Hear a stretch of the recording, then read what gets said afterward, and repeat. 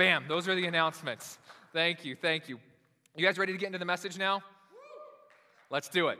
We are in part 1 of a series called The Journey. I'm going to start today by reading to you from Matthew chapter 16. Matthew chapter 16, Jesus says this. You'll see it up on the screen. He said, "Then Jesus said to his disciples, 'If anyone wishes to come after me, what must he do? He must deny himself and take up his cross and follow me. For whoever wishes to save his life will lose it. But whoever loses his life for my sake will find it. For what will it profit a man if he gains the whole world and forfeits his soul?'" That's a powerful question. What would it profit if you gained everything but you forfeited your soul to do that? Or what will a man give in exchange for his soul? And the title of today's message, if you're taking notes, is this: A Greater Concern. The title of today's message is A Greater Concern. For those of you who are close to me, you're friends with me, or maybe you just follow me and you kind of stalk me on social media, but we're not really friends, you might notice that the title of this series and the title of this message go along with a book I just wrote recently called Journey into a Greater Concern. You can get a copy here today at the coffee shop, or you can, a coffee bar area, not the shop, we don't have a full shop, but the coffee bar, or you can go to Amazon, Journey into a Greater Concern. It's on sale there as well if you would like a copy. But the title of today's message is A Greater Concern. Here's where the inspiration for this came from. If you know me and you've been following along with us for a while, you will know that I'm a big fan of almost anything involving Jim Carrey. I love his work. I love almost everything that he does. And in November of 2017, Netflix released a documentary called Jim and Andy: The Great Beyond. And even for my friends who are very big Jim Carrey fans, they said, that documentary was a bit much for me. Jim Carrey is like off his rocker. I can't handle it. I don't like the documentary. I loved the documentary. I thought it was fantastic. In this documentary, Jim kind of narrates through a period of his life where he was portraying a comedian by the name of Andy Kaufman in the 1999 movie Man on the Moon. Now, some of you are saying, who is Andy Kaufman? And if you don't know who Andy Kaufman is, I'm so sorry that you don't know who he is. He died in 1984, but I personally think that he's absolutely hilarious. He was like this absurdist comedian. If you look up his stuff online, you might say, this is not funny at all, Scott. You're not a funny person. I don't know why you think this is funny. But I personally think that it's funny. And in the movie Man on the Moon, Jim Carrey was portraying Andy Kaufman, and he took on this form of method acting where he was just Andy Kaufman all the time. The other actors and the director of the movie, they could not talk to Jim Carrey. They could only talk to Andy Kaufman. He fully embodied that he was Andy Kaufman. And when he was narrating the documentary and walking through some of the behind-the-scenes footage from the movie, and you see him behaving in this obnoxious way, he's talking about the development of his own personal career as a comedian and in some ways correlating it to Andy's. And he was talking about how at one point in time, when he was developing his stand-up act, he had this epiphany in the middle of the night, and he said, I know what people want: to be free from concern. And when I first heard him say that, I said to myself, wow, that's a brilliant insight. It is what people want, to be free from concern. And to be honest, whenever I watch a Jim Carrey movie, whether it be Ace Ventura: Pet Detective, or The Mask, or Dumb and Dumber, or Liar Liar, and yes, even The Cable Guy, I am brought to a space, even though Rotten Tomatoes doesn't like it, I like it. I am brought to a space where I am free from concern. Comedy has a way of doing that. It can take you out of the weight and the reality of everything going on in your life, and in a moment of laughter, bring you to a space where you are free from concern. And concern is an interesting thing. Concern is an interesting type of animal. It's an interesting type of beast because concern is not directly a bad thing. Concern kind of hangs in the balance. Concern exists between worry and purpose. Concern exists between things that we're worried about and things that could be a catalyst for the purpose that we've been called to. Because you could be concerned about something that is very meaningful, that could lead to the purpose that you have been designed for. You could be concerned about maybe something that's happening in your community. And so you decide you want to form a group of people that would work together to address some issues within your community. And so therefore that is going to push you forward in the purpose that you have been wired and designed for. You could be concerned about some issues that have been happening in your family.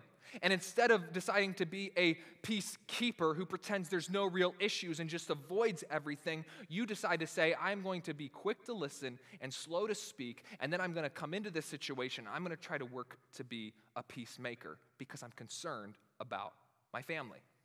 You could be concerned about things that are happening in your workplace, and instead of being like everybody else and just complaining about HR or complaining about the boss and getting down on that level, you could say, you know what? I am going to be a part of creating a better culture in the work environment I'm in because this is a toxic space right now. Concern can push us towards a place of purpose. You could say, hey, I want to start a business because I want to be able to give jobs to people. I want to be able to help other people. I want to be able to mentor people. Whatever it is, that concern can lead to purpose. Concern can be a good thing. But little concerns, these little things that eat away at us, can very easily open up the door as well for worry and for some forms of anxiety as well. Concerns like waking up every day. Did I say the right thing to my boss? Does my boss like me? Does my boss still like me? I'm concerned about this. I want to make things right. And that can very easily lead to a place of worry. Concerns like, I'm going to put this photo on social media right now. I wonder how many likes it'll get. I wonder if I don't get enough likes, should I take it down and then re-upload it to see if I can get more likes? Concerns like, just little things. Does my dog still like me anymore? Because my dog is not acting the same around me anymore. These are little concerns, but they can lead to a dark place. Concern is an interesting thing. And I was wrestling with this idea. What is a healthy level of concern? And I was thinking about this over a couple of years, and then I was reading last year in the book of Genesis, and I got to the story of Jacob. And Genesis 29, verse 1 says this about Jacob. Then Jacob went on his journey.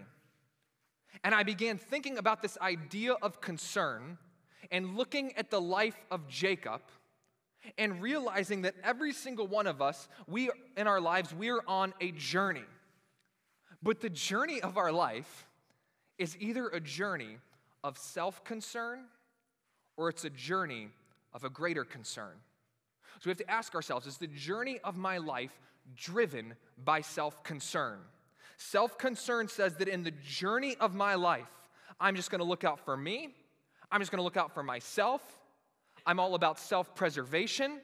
I'm all about just taking care of me, and I don't care what bridges I burn along the way. And you may not even say, I'm going to burn bridges, but you recognize that you do because you're just worried about you. And that can very quickly lead to isolation and worry and different forms of anxiety. Or you might be saying, is the journey of my life, you could ask yourself this question, is it driven by a greater concern? Because a greater concern will push us to a place where we are laying down our preference, where we are laying down our time, where we are laying down our resources for the sake and for the good of others.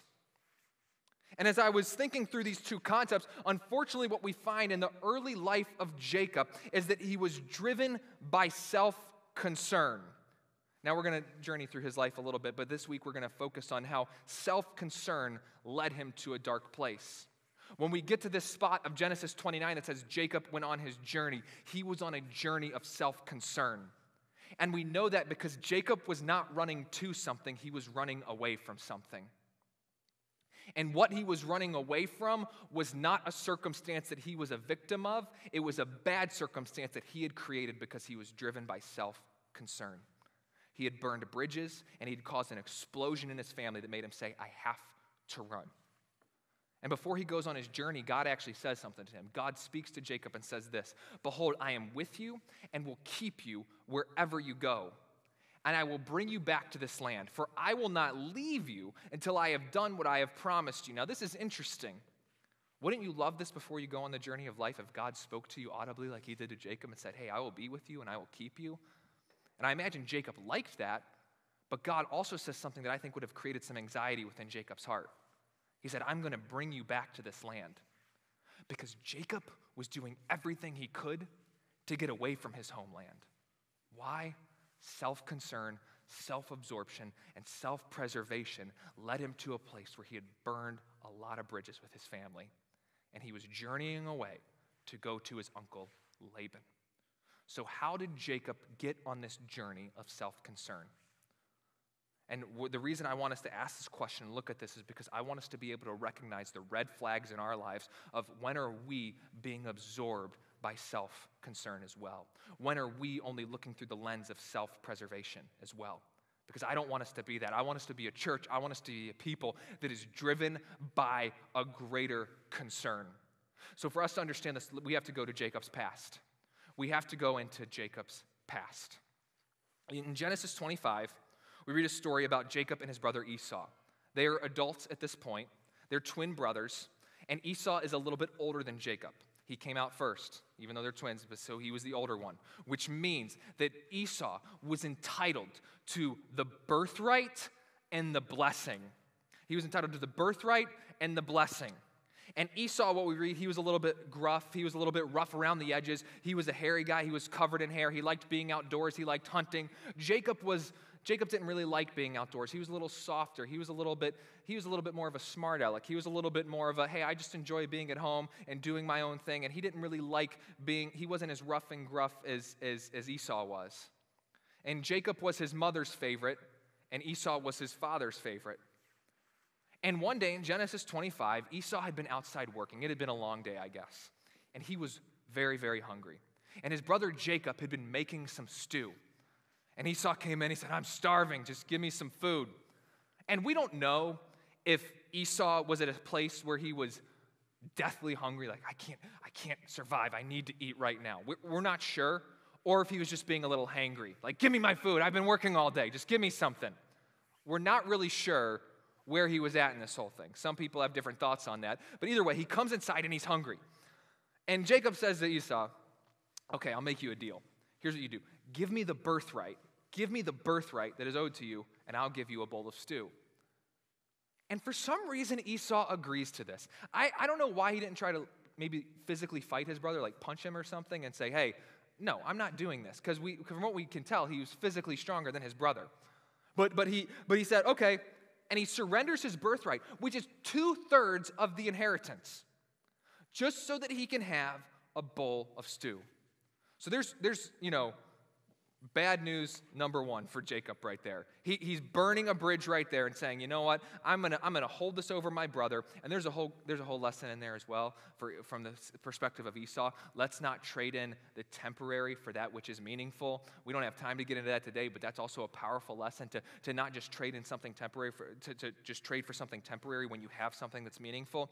But Esau trades this in, and then a couple chapters later in Genesis 27, Esau still has the blessing. This is from God for him. And Isaac, their father, is getting old. And he can't see very well. And he knows that his time is coming to a close. And he says, you know what, I'm going to give the blessing to Esau now. He said, Esau, why don't you go out and make me some food and then come back and I'll give you the blessing. And Esau's like, okay, I'm going to go hunting. I'm going to make my dad this fantastic meal. And it's all going to be good. Well, then Jacob's mother overhears this. And she says, Jacob, here's what you got to do.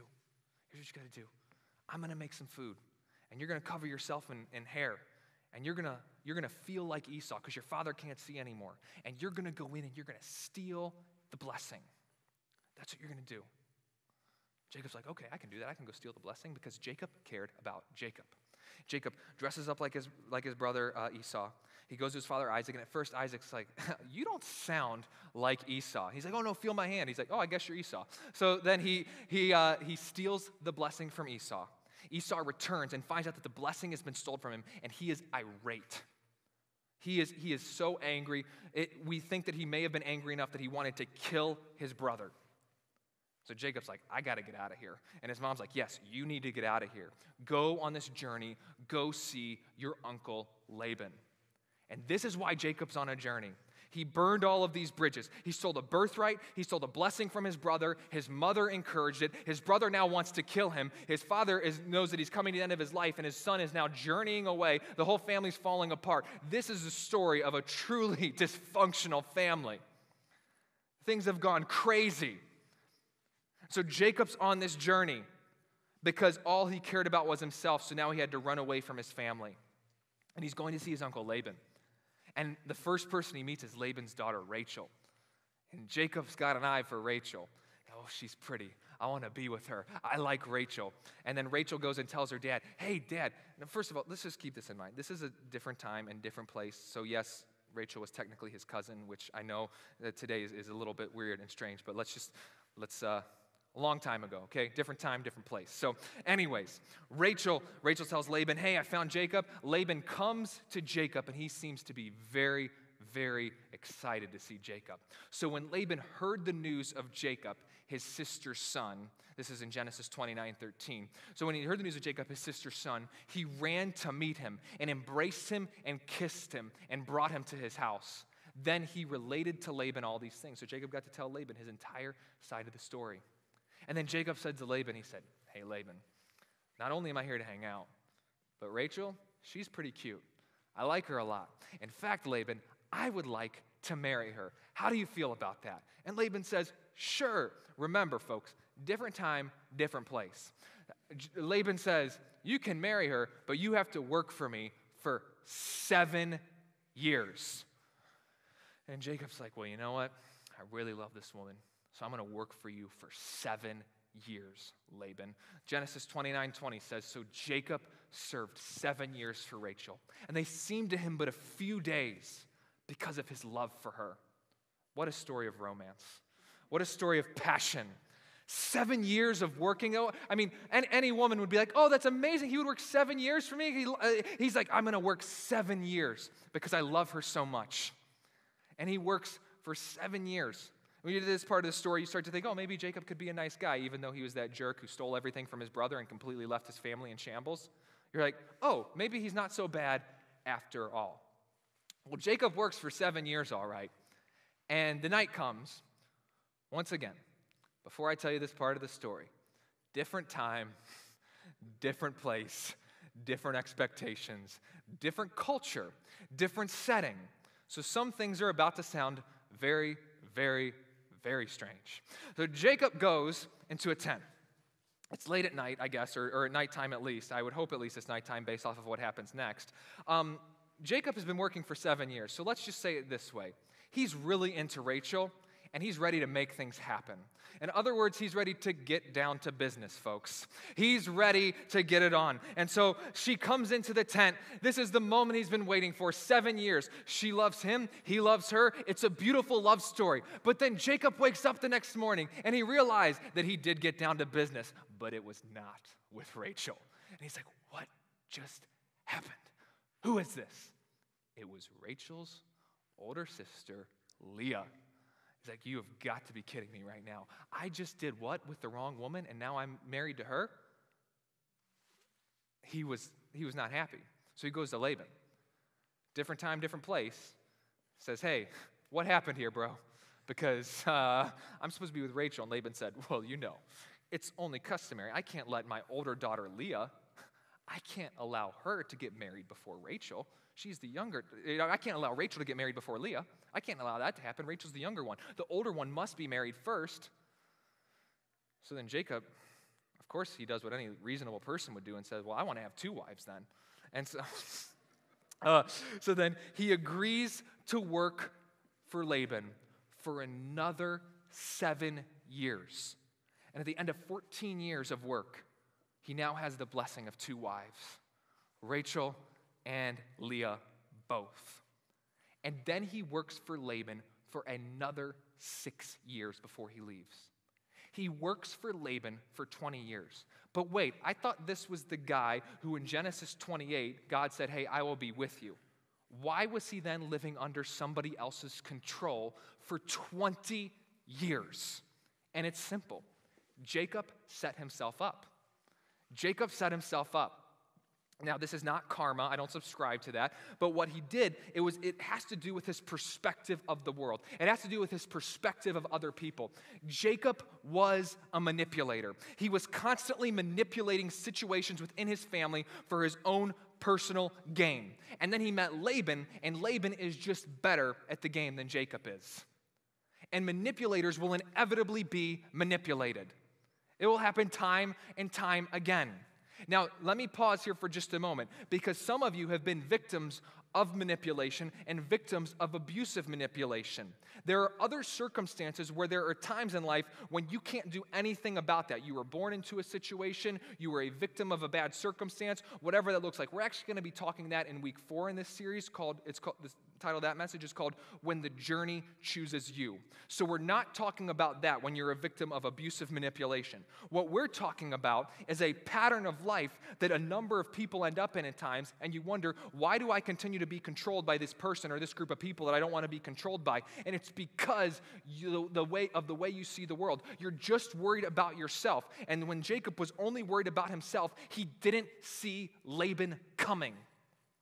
And this is what will happen when you're absorbed in self-preservation and self-concern. You won't see Laban coming. You're living such a short-sighted life that you're only concerned about you, and so then someone or something else will come along that's better at the game than you, and they will take control of you because they can see your short-sighted perspective. Self-concern will lead you to being controlled by people and situations that you do not want to be controlled by. Self-concern will lead you to being controlled by people and situations that you do not want to be controlled by. And unfortunately, as people, we oftentimes encourage self-concern. We encourage self-preservation. Well, I wouldn't say anything if I were you. I wouldn't do that if I were you. You know, it's best if you just keep your mouth shut and don't say anything. You don't want to face the consequences. We encourage self-preservation. We encourage self-concern. But we shouldn't. We should be willing to be at a space where we are fighting for the good of others and fighting for what's right and speaking up for others no matter the consequence. That's who we've been called to be. And that's what Jesus is getting at in the passage that we started with. There is an alternative to self-concern, and it's to journey in your life in such a way that you are living in the reality of a greater concern. This is how I'll return to Jesus' words in Matthew chapter 16. Then Jesus said to his disciples, "If anyone wishes to come after me, he must do what? Deny himself and take up his cross and follow me." Not just look out for himself, not gain his own possessions, not just build up his own platform, but actually deny himself and follow me. For whoever wishes to save his life will lose it. If you're just worried about me, self-preservation, you will lose it. That's what Jacob was worried about, and he lost his family for a period of time in his life. But whoever loses his life for my sake, if you will lay down your life for the good of others, for the cause of the gospel, for the cause of Christ, that's where you will find it. For what will it profit a man if he gains the whole world and forfeits his soul? What will a man give in exchange for his soul? Self-concern and self-preservation, it's never worth it. It's a lie. And I hear so many people talk, I want to have a life, I need to get a life, I want to have a life. If you want to have life, the best way is to lose your life. Life is found when life is lost. Denial of self leads to the true discovery of life that you've been created and designed to live in. Amen. This is what Christ leads us to. To lay down our preferences for the sake of others, to lay down whatever it is that we're holding on to for the good of others. What is that for you? What is the birthright and the blessing that you've been pursuing? It's such a drive, it's such a cost that you've been burning bridges, that you've been hurting other people because you've said, I'm going to worry about me and getting mine, and I don't care who I burn along the way. That's a self-concern. That's the lie of the enemy who comes to steal, kill, and destroy. Self-concern will lead to a destroyed life. That's why Jesus said this in John 15:13. Greater love has no one than this, that one laid down his life for his friends. The greatest expression of love is to live in a greater concern. That's what Christ did. He was constantly living in a greater concern. Imagine if Jesus would have been driven by self-concern and self-preservation. You know what? Hey, I got a really good following right now. I fed 5,000 people with a few loaves and a couple of fish. People seem to generally like me. That whole cross thing sounds a little painful. So you know what? I'm not going to deal with that right now. Yeah, it's going to be good for a lot of people. It'll offer eternal life. It'll help people out. But you know what? I'm more worried about me and building up my own platform, and I don't really want to push against the grain of society any longer. I'm just going to worry about me. Self-concern and self-preservation is antithetical to the way of Jesus. The way of Jesus says other people might be, not all the time, but they might be moving this way. I'm going to do something. I am going to say something. I am going to be a part of fighting for the good of others, even if other people think I'm crazy, even if other people misunderstand me. Because the greatest act of love is to lay down our comfort, to lay down our preference for the sake of others, for our friends. And what I love about Jesus is he not only taught that, but he lived that out. He went and laid down his life for the good of others, for you and for me. He looked at those disciples and said, greater love has no one than he who lays down his life for his friends. And he said, you are my friends. He looked at a ragtag group of guys. They were, fishermen. They were tax collectors. They were the lowlifes. They were the nobodies. And he said, hey, you are my friends, and I'm going to lay down my life for you. This is, because what happens is finite, limited, self-concerned reasoning says this: get the birthright, get the blessing. It doesn't matter. Get what you need to get. Take care of you. Take care of me. That's what self-concerned thinking says, and that seems to be what's most reasonable. But as we were singing about revival earlier, I'm calling us to be a church that experiences a revival of the soul that exists beyond finite reasoning. To have a revival that leads us into an eternal reasoning. To say that I will live in a greater concern. I have a vision that New Story Church will be a church where we lay down our preferences for the sake of others. That we will speak up for others because that's what Christ did for us. This is where we will truly find life. And it's tough because when you decide to live this life, and here's the encouragement, I believe you can live this life. I believe God has created you and designed you and intends for you to live this life in a greater concern, and that by the power of his Spirit, he can lead you into this type of life. I'm not trying to make you feel bad if you have lived in self-concern. I'm trying to raise awareness so that you can live in what you've been intended for. So that I can live in what I've been intended for. This is a great, liberating, freeing type of life where we can free others as well. And I was at a pastor's training recently, and one of the talks, one of the pastors, he said, because when we get into self-concern, I'll get back to the pastor in just a minute. I got to explain this. I was like, I got to explain this first. But anyways, when we get into self-concern, and the reason we don't live in a greater concern is we get concerned about our own reputation. If I say something, what will people think of me? If I do something, what will they say? That's going against the grain. I don't know if I can do that. I don't want to risk it, because you could be risking a lot. I mean, if you're someone and you know somebody's doing something ethically wrong in the workplace and you know it's wrong and you need to speak up about it, you could be risking a paycheck. I mean, that's pretty serious. But if you feel like God's saying you need to say something, that's a tough tension to live in. And it's easy to think, man, I don't know if I want to say something because people might try to shut me up or put me down or whatever that looks like. Living in a greater concern can come at a great cost. That's why Jesus says to pick up your cross. And it could feel for a momentary time or even for a length of time that you're risking your reputation. I was at this pastor's training. The pastor, he was talking about this past year, how it was difficult for him in many ways, and he was concerned about, he was talking to other pastors who were concerned about their reputation, how they were responding to everything over this past year that's happened. And he said, I just looked at them all and I said this: I trust Jesus with my sin. Why would I not trust him with my reputation? Why would I not trust him with my reputation? And as I said last week when I was closing the service here at New Story, Jesus wants to be and desires to be associated with you. He delights in you, and he will take care of you. And you are in his hand, and you will not be snatched out of it. And his Holy Spirit wants to lead all of us into the journey into a greater concern. I want you to journey into a greater concern. that we would be a church, we would be a people that would choose to exist beyond ourselves and to work for the good of others. Imagine what our community, imagine what our cities, imagine what our world would look like if we as the church stepped up and said, we are going to live in the way of Jesus and say, I'm laying down time, preference, money, resources for the good of others, no matter the consequences, to work for the good of others. Let's journey together into a greater concern. I have 2 application questions to close with. The band can come up and start getting ready.